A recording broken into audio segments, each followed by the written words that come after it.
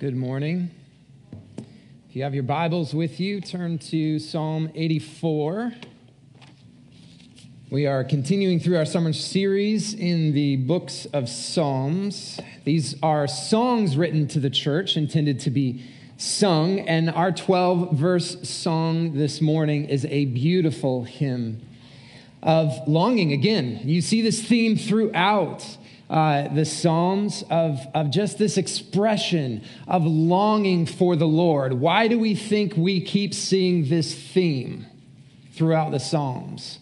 Well, John Calvin would say it's because our hearts are like factories that produce idols, bringing longing for little g gods. And so the psalmist continually grabs our attention, grabs us by our shoulders, gives us a good shake by showing and demonstrating his desire, his love for God. So 2 weeks ago, Pastor AJ preached through Psalm 73, where we encountered God's goodness. Book 3 out of the 5 books of Psalms, book 73 launches book 3, which begins with the words, "Truly God is good." And the rest of the psalm boasted of God's goodness to his covenant people corporately, but also to the psalmist individually. Thus, the psalmist concluded that the good actions we can do is draw near to God. And he ends his psalm, as we looked at 2 weeks ago, AJ preached through, he ends it by saying, "For me, it is good to be near God, my refuge, that I may tell of all your works." And then last week, Pastor Allen preached through Psalm 78, where we encountered God's strength and his faithfulness and his ability to save his people. The psalmist recounted the journey God had brought his people on from before they even were a people, to delivering them out of slavery, preserving them through the desert wilderness, and establishing them in the land with a king who, just as God had led his people as a shepherd does his sheep, the king would be a shepherd to God's people. The hopeful conclusion of that lengthy psalm was that there would be a shepherd king from David's line who, with upright heart, would shepherd his people and guide them with his skillful hand. Psalm 84, our psalm this morning, opens with a beautiful declaration, a picture of the worshiper's deep longing for the presence of the Lord, and an indication of the struggle in their pilgrimage back to Zion, the place where God's presence dwelt. Psalm 84 is divided into 3 sections, each containing a description of what a blessed life looks like. And we kind of hijacked this word blessed a little bit in our culture over the past few years and assigned it solely to monetary gain or to material wealth. This word blessed, when we encounter it in Scripture, means so much more than just material gain. This word blessed means a full or complete life, a life that is lacking nothing. So the 3 blessings that we will see in this psalm, the first one, we see that a blessed or a full life is found by those who dwell in God's house. The second one we'll see is the blessed and full life is found by those whose strength is in God and whose heart is a highway to Zion. And the third blessing we'll see in this text is a description. The description of this blessed and full life is found by those who trust in God. What I hope we walk away from our time today in this psalm is that I hope that we see that in this psalm it demonstrates that knowing God accurately leads to loving God intimately and trusting God completely, which produces a full life. And so we'll read through our text, Psalm 84, and then I'll come back and make some remarks. Psalm 84 is to the choir master, according to the Gittith, a psalm of the sons of Korah. Verse 1, "How lovely is your dwelling place, O Lord of hosts! My soul longs, yes, faints for the courts of the Lord. My heart and flesh sing for joy to the living God. Even the sparrow finds a home, and the swallow a nest for herself, where she may lay her young. At your altars, O Lord of hosts. My King and my God, Blessed are those who dwell in your house, ever singing your praise. Selah. Blessed are those whose strength is in you, in whose heart are the highways to Zion. As they go through the valley of Baca, they make it a place of springs. The early rain also covers it with pools. They go from strength to strength. Each one appears before God in Zion. O Lord God of hosts, hear my prayer. Give ear, O God of Jacob. Selah. Verse 9. Behold our shield, O God. Look on the face of your anointed. For a day in your courts is better than 1,000 elsewhere. I would rather be a doorkeeper in the house of my God than dwell in the tents of wickedness. For the Lord God is a sun and shield. The Lord bestows favor and honor. No good thing does he withhold from those who walk uprightly. O Lord of hosts, blessed is the one who trusts in you. And so first, we see in our theme of knowing God accurately leads to loving God intimately and trusting God completely, producing a full life. We see that first action, knowing God accurately. We see in verses 1 through 4, an accurate understanding of who God is comes from being near God. The first blessing that we encounter, the first description of this full, blessed life is those who dwell in God's house, near to the Lord, gaining an accurate knowledge of who he is by drawing near to him, by being in his presence, by being amongst his people.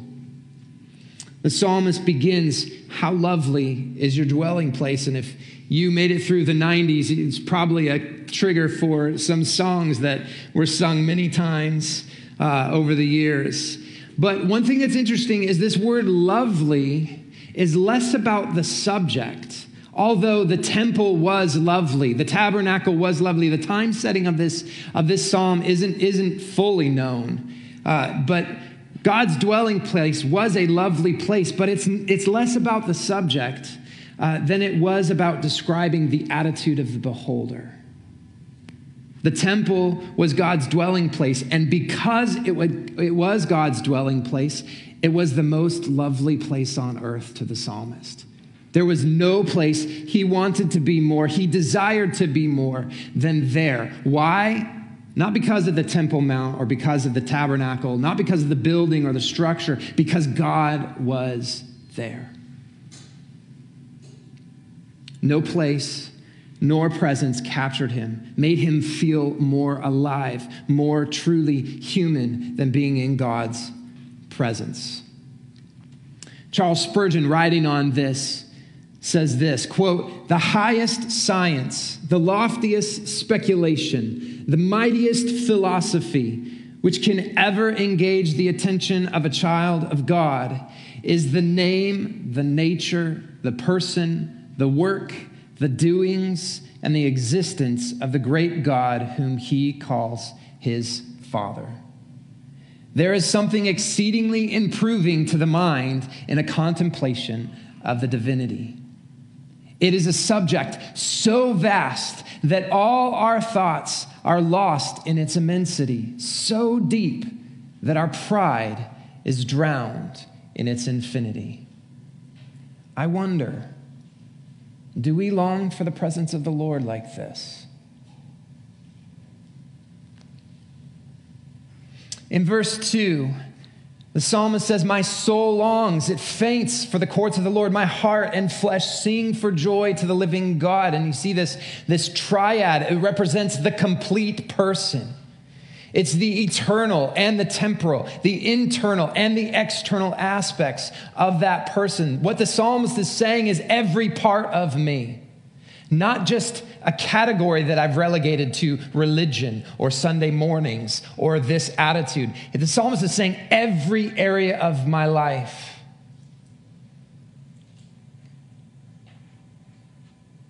I often wonder what that played out like for him. On those mornings he woke up and just really didn't want to get out of bed. Or when he was facing those trials, I suspect that there were times he didn't feel this way. So it's not about a feeling or an emotional state. He is saying, Christ, you have all, God, you have all of me. And in times that I feel like pursuing you, I will run after you. In times that I don't feel it, I will run after you. For I know there's life nowhere else. This is a common theme through the Psalms as well as through Scripture, giving us examples in Scripture of those who have abandoned everything this world has to offer to run after God. Just a few examples. Psalm 27, verses 4 and 5. The psalmist writes, "One thing I have asked of the Lord, that will I seek after, that I may dwell in the house of the Lord all the days of my life, to gaze upon the beauty of the Lord and inquire in his temple. For he will hide me in his shelter in the day of trouble. He will conceal me under the cover of his tent. He will lift me high upon a rock." Psalm 42, verse 1. We've seen this already in this series. "As a deer pants for flowing streams, so pants my soul for you, O God. My soul thirsts for God, for the living God. When shall I come and appear before God?" Psalm 43:3, the very next psalm. "Send out your light and your truth. Let them lead me." Lead me where? "Let them bring me to your holy hill and to your dwelling." Psalm 65:4. "Blessed is the one you choose and bring near to dwell in your courts. We shall be satisfied with the goodness of your house, the holiness of your temple." These songs were sung repetitively because, as a psalmist, or as the hymn writer says, our hearts are prone to wander. And so the people of Israel would continually remind themselves, and we do well to remind ourselves as well, there is no greater, nothing greater than God. There is no greater love, no greater place than to be in the presence of the Lord. It is a longing that is both a decision as well as a desire. And it pushes us forward, away from the things that this world offers us, toward the living God. This is exampled in Psalm 84, in this song that was sung again and again to remind ourselves there is no more lovely place. Nothing more should our hearts desire than to be near the Lord. Verse 3, the psalmist describes a sparrow or a swallow finding her nest in the house of the Lord. And there's this picture that's given here of the humble. An image of the sparrow represents the humble and the lowly. Jesus picked up on this imagery in Matthew chapter 10, specifically verse 29, where Jesus, as he's teaching, says this, "Are not 2 sparrows sold for a penny? And not one of them, and not one of them will fall to the ground apart from your Father." Sparrows, leaning back on this imagery from the Psalms here, sparrows were seemingly worthless creatures. In Jesus' day, they were not even worth a penny. You got 2 sparrows for 1 penny. Like, it's a lowly creature. It doesn't have much value to the operations of men. But the sovereign God of the universe, Jesus wants us to know, holds these sparrows and cares for them. And Jesus later in his teaching makes a point of the significance of human value. It says if God's attention is on the sparrow, insignificant as it is to the affairs of humans, yet God accounts for every single one. Not one of them is overlooked. Are you not also in his hands and in his care? Are you not of greater value, O image bearer? But the imagery here in Psalm 84 is similar, of that humble stature. These seemingly insignificant sparrows have found their home in God's home, in God's presence. They found their home in God. Similar to Jesus' implication in Matthew, the psalmist emphasizes so much more shall God's people find their home in God. So much more shall they desire to be near God's presence and approach God's presence with a view of themselves as lowly and a lofty view of God's glory. So we see that knowing God accurately, this being in God's presence, pursuing relationship with him, knowing who he is and what he does, it leads to loving God intimately, trusting God completely, which produces a full life. And so verses 5 through 8, we see an example of this love of God that's through the psalm, really. But we see that this accurate understanding of God by nearness to God, it leads to a deeper love for God, for his presence, and for his people. We encounter the second blessing in verse 5. The first blessing in verse 4 is that those who find full life are those who dwell in your house, ever praising your name. Their attention and their affections are on the Lord. And the second description of a full or blessed life that we see is found in verse 5. Blessed are those whose strength is in you, whose heart are the highways to Zion. There's this picture through this psalm of the people being sojourners on a journey away from the temple. There's this longing to be in God's presence, but they're not there. They're not where they want to be. And so the psalmist says that they walk through this valley. And the term Valley of Baca, it was a place, but it also represented something as well. It was known as a dry and waterless place. It was also known as a valley of weeping, partly because Baca is representative of the balsam trees, which only grew in dry and waterless areas. One scholar notes that the resin of these trees oozed out like tears on the side of the trunk. And additionally, this noun, Baca, which is describing that place, is similar to the Hebrew verb for weeping. And so there's some word imagery that's happening here that the psalmist is laying on thick for his people. Like he's talking about this valley of weeping where the people are weeping and the trees are weeping. It's dry and desolate. It's not the place that you pitch your tent and go for a week-long vacation. This is not the place where they long to be. To the original reader, the psalmist invokes a visual of a desolate, waterless valley full of weeping trees and weeping people. A season of deep sorrow, even depression.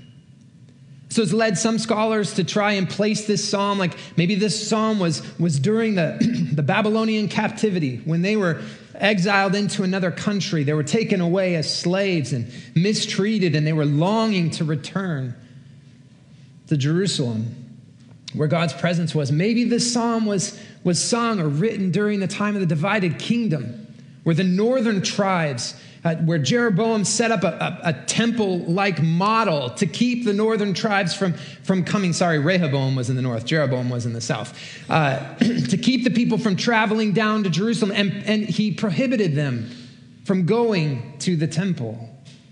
Maybe it was written during that time when they were not allowed to travel as commanded in the Old Testament, according to the Old Testament law, to Jerusalem and worship God, to gather together. Regardless of the setting of this psalm, the imagery is vivid. Seasons of life. When you're walking through places that you wouldn't choose to be. You're experiencing things that are difficult, sorrowful. In fact, as I pondered this week, I thought, is this not all of life? Is this not a picture of the journey from birth to the grave, when we finally get to see him face to face? There's a depiction in this psalm of a struggle, a valley that is not full of life. It is dying. It is dry. And there's a pilgrimage, people walking through this valley, through this life on the way to God's complete presence. I was reminded again of John Bunyan. He refers to this as the celestial city across the deep rivers as we're traveling to that place, hope-filled. And so the psalmist reminds the singers, for those whose strength is in the Lord, even in the valley of sorrow or weeping, that even in those moments there can be seasons of fruitful worship as God sustains the worshiper in seasons of sorrow from strength to strength. God will hear. God will protect. God will bring his own unto himself. And God even has purpose in these valleys. Notice verse 6. What happens to the dry and desolate land when God's people pass through? The dry and desolate land becomes as if it was covered by the spring rains. It says that springs of living water fill this desolate land when God's people pass through, those whose strength is in the Lord. Even though they are not where they long to be, their longing is to be in God's presence. They are plodding forward on this journey. They are bringing water to dry land, life to desolate. I'm reminded of something Jesus said in John chapter 7, verses 37 and 38. Foreshadowing his new covenant people, he said this, if anyone thirsts, let him come to me and drink. Whoever believes in me, as the scripture has said, out of his heart will flow rivers of living water. Jesus' statement ties to Isaiah's prophecy in Isaiah 55, and it's really good, so we're going to read all of it. Jesus rephrases Isaiah's beginning of his prophecy here in 55, where Isaiah preaches and says, come, everyone who thirsts, come to the waters, and he who has no money, come, buy and eat. Come buy wine and milk without money and without price. Why do you spend your money for that which is not bread, and your labor for that which does not satisfy? Listen diligently to me and eat what is good and delight yourselves in rich food. Incline your ear and come to me. Hear that your soul may live. And I will make with you an everlasting covenant, my steadfast, sure love for David.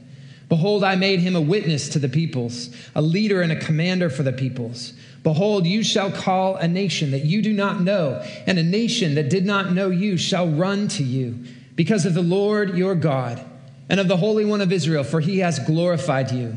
Seek the Lord while he may be found. Call upon him while he is near.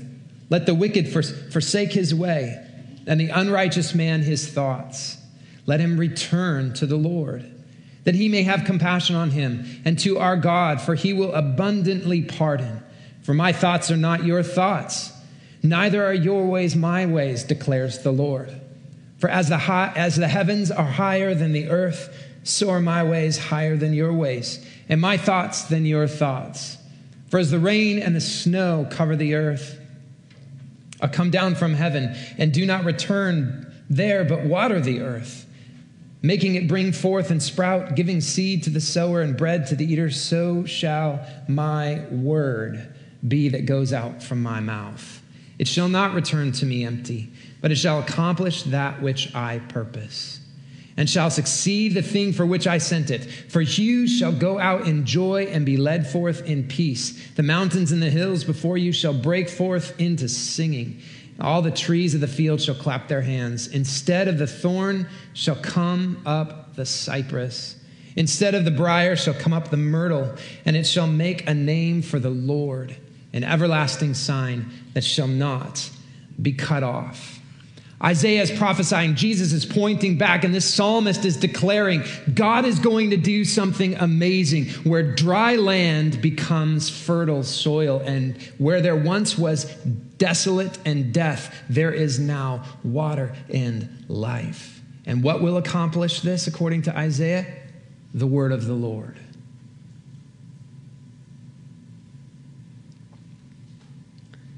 We see the curse in Genesis 3, thorns, toil, dry land. But we see that this curse will be reversed. And in John 7, Jesus declares that the day was drawing near where there's only dry land, that God shall bring life out of that dry land. This is the power of the gospel, the good news that in Christ, God brings dead men to life. From the dry, lifeless valley of weeping, when God's people know God accurately and love God intimately and proclaim God's gospel confidently, not through their own strength, but trusting him completely, springs of living water fill the dry and lifeless valleys. This should excite us. This should stir something inside of us. God doesn't need us. He chooses to use us as his agents to proclaim that word of life. And he calls us into an intimate and accurate knowledge and trust, which leads us to a full life. So we see in the final section, the third blessed life that is exampled here is those who trust in the Lord. We see an accurate understanding by nearness to God leads to a deeper love for God and a greater trust in God. We can trust God through those valleys, those desolate, waterless valleys, because we know who he is, his character and nature. We know that he is trustworthy.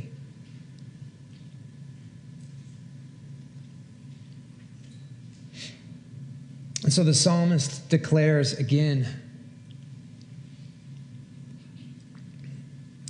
one day with God is better than endless days apart from God. We can say that, but do our actions betray that sentiment? Or do they support it? Do we live our lives like one day with God is what matters most to us?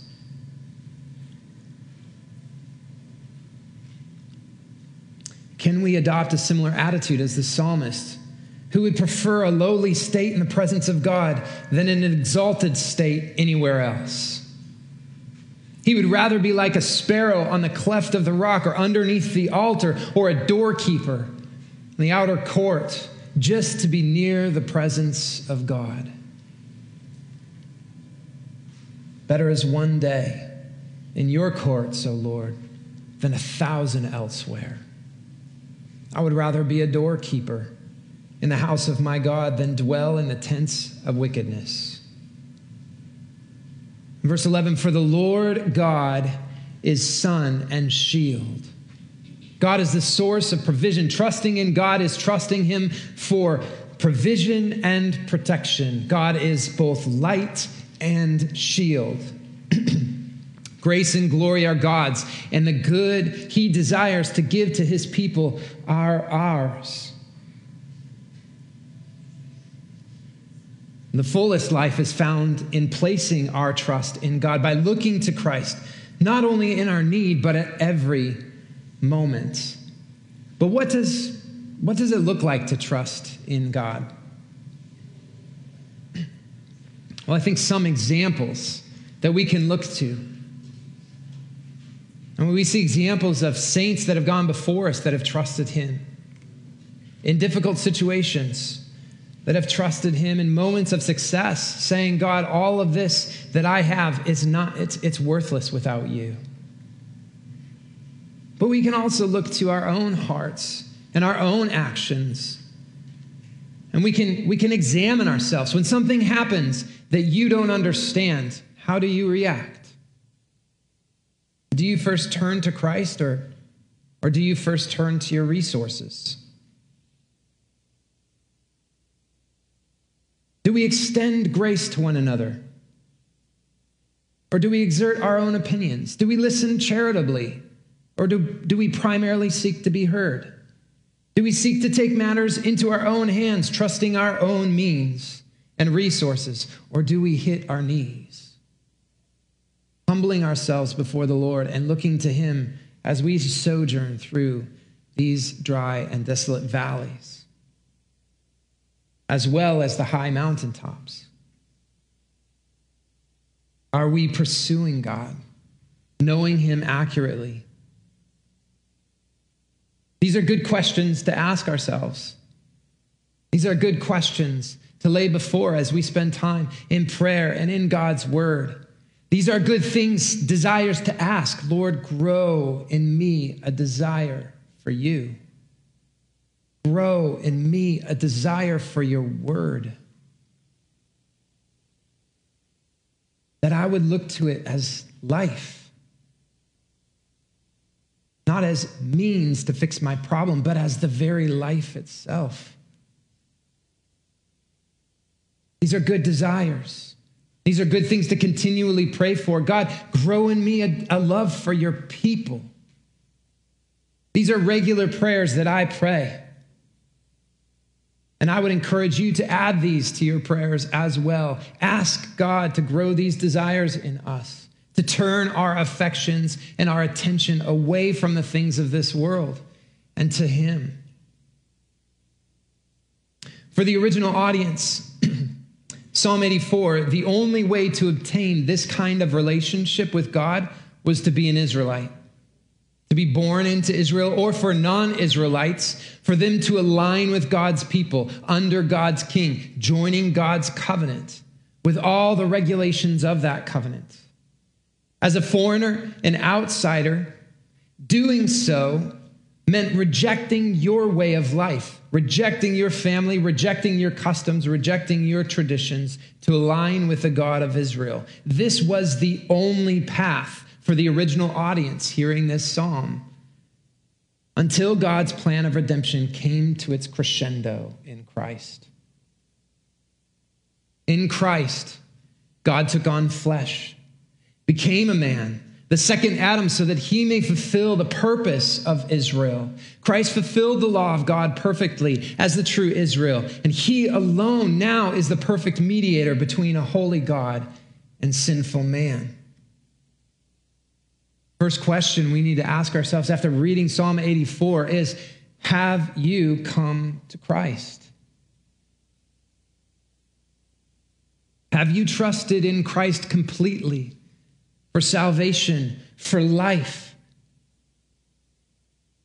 If you have not come to Christ, I plead with you this morning, look to Jesus to save you from your sin and bring you into right relationship with God. He is the only way of salvation. The Apostle Paul says our right response is to confess with our mouth that Jesus is Lord and believe in our hearts that God raised him from the dead. Paul says in Romans 10:19, and you will be saved. Trusting Christ means believing he is who he says he is, truly and fully God, truly and fully man, and trusting what he has done. Trusting what he will yet do, but has promised. Trusting that all God's words will be fulfilled. Turn to Jesus. Trust in Jesus. If you have placed your trust in Christ, I think the next question we ask ourselves is, am I growing? Am I progressing in my faith? The Christian life, as we see in Psalm 84, is a journey with low points and high points, with times of rejoicing and times of sorrow. But the destination is not a box to check. It's a continual process of humbling ourselves through acknowledging our need for Christ, repenting of sin, drawing near to the Lord in prayer and worship, growing in an accurate knowledge of God through regular Bible reading, continual study, learning and serving together, seeking to know Christ, not for our merit, but for the prize of gaining Christ. Maybe the better way to ask this question is, how are you growing in your faith? Psalm 84 shows us that knowing God accurately leads to loving God intimately and trusting God completely, which produces a full life. So may you see Christ for who he truly is. May you and I continually grow in knowing God accurately, loving God intimately, and trusting God completely. And may our desire to be near him continue to grow every single day. Amen. Let's pray.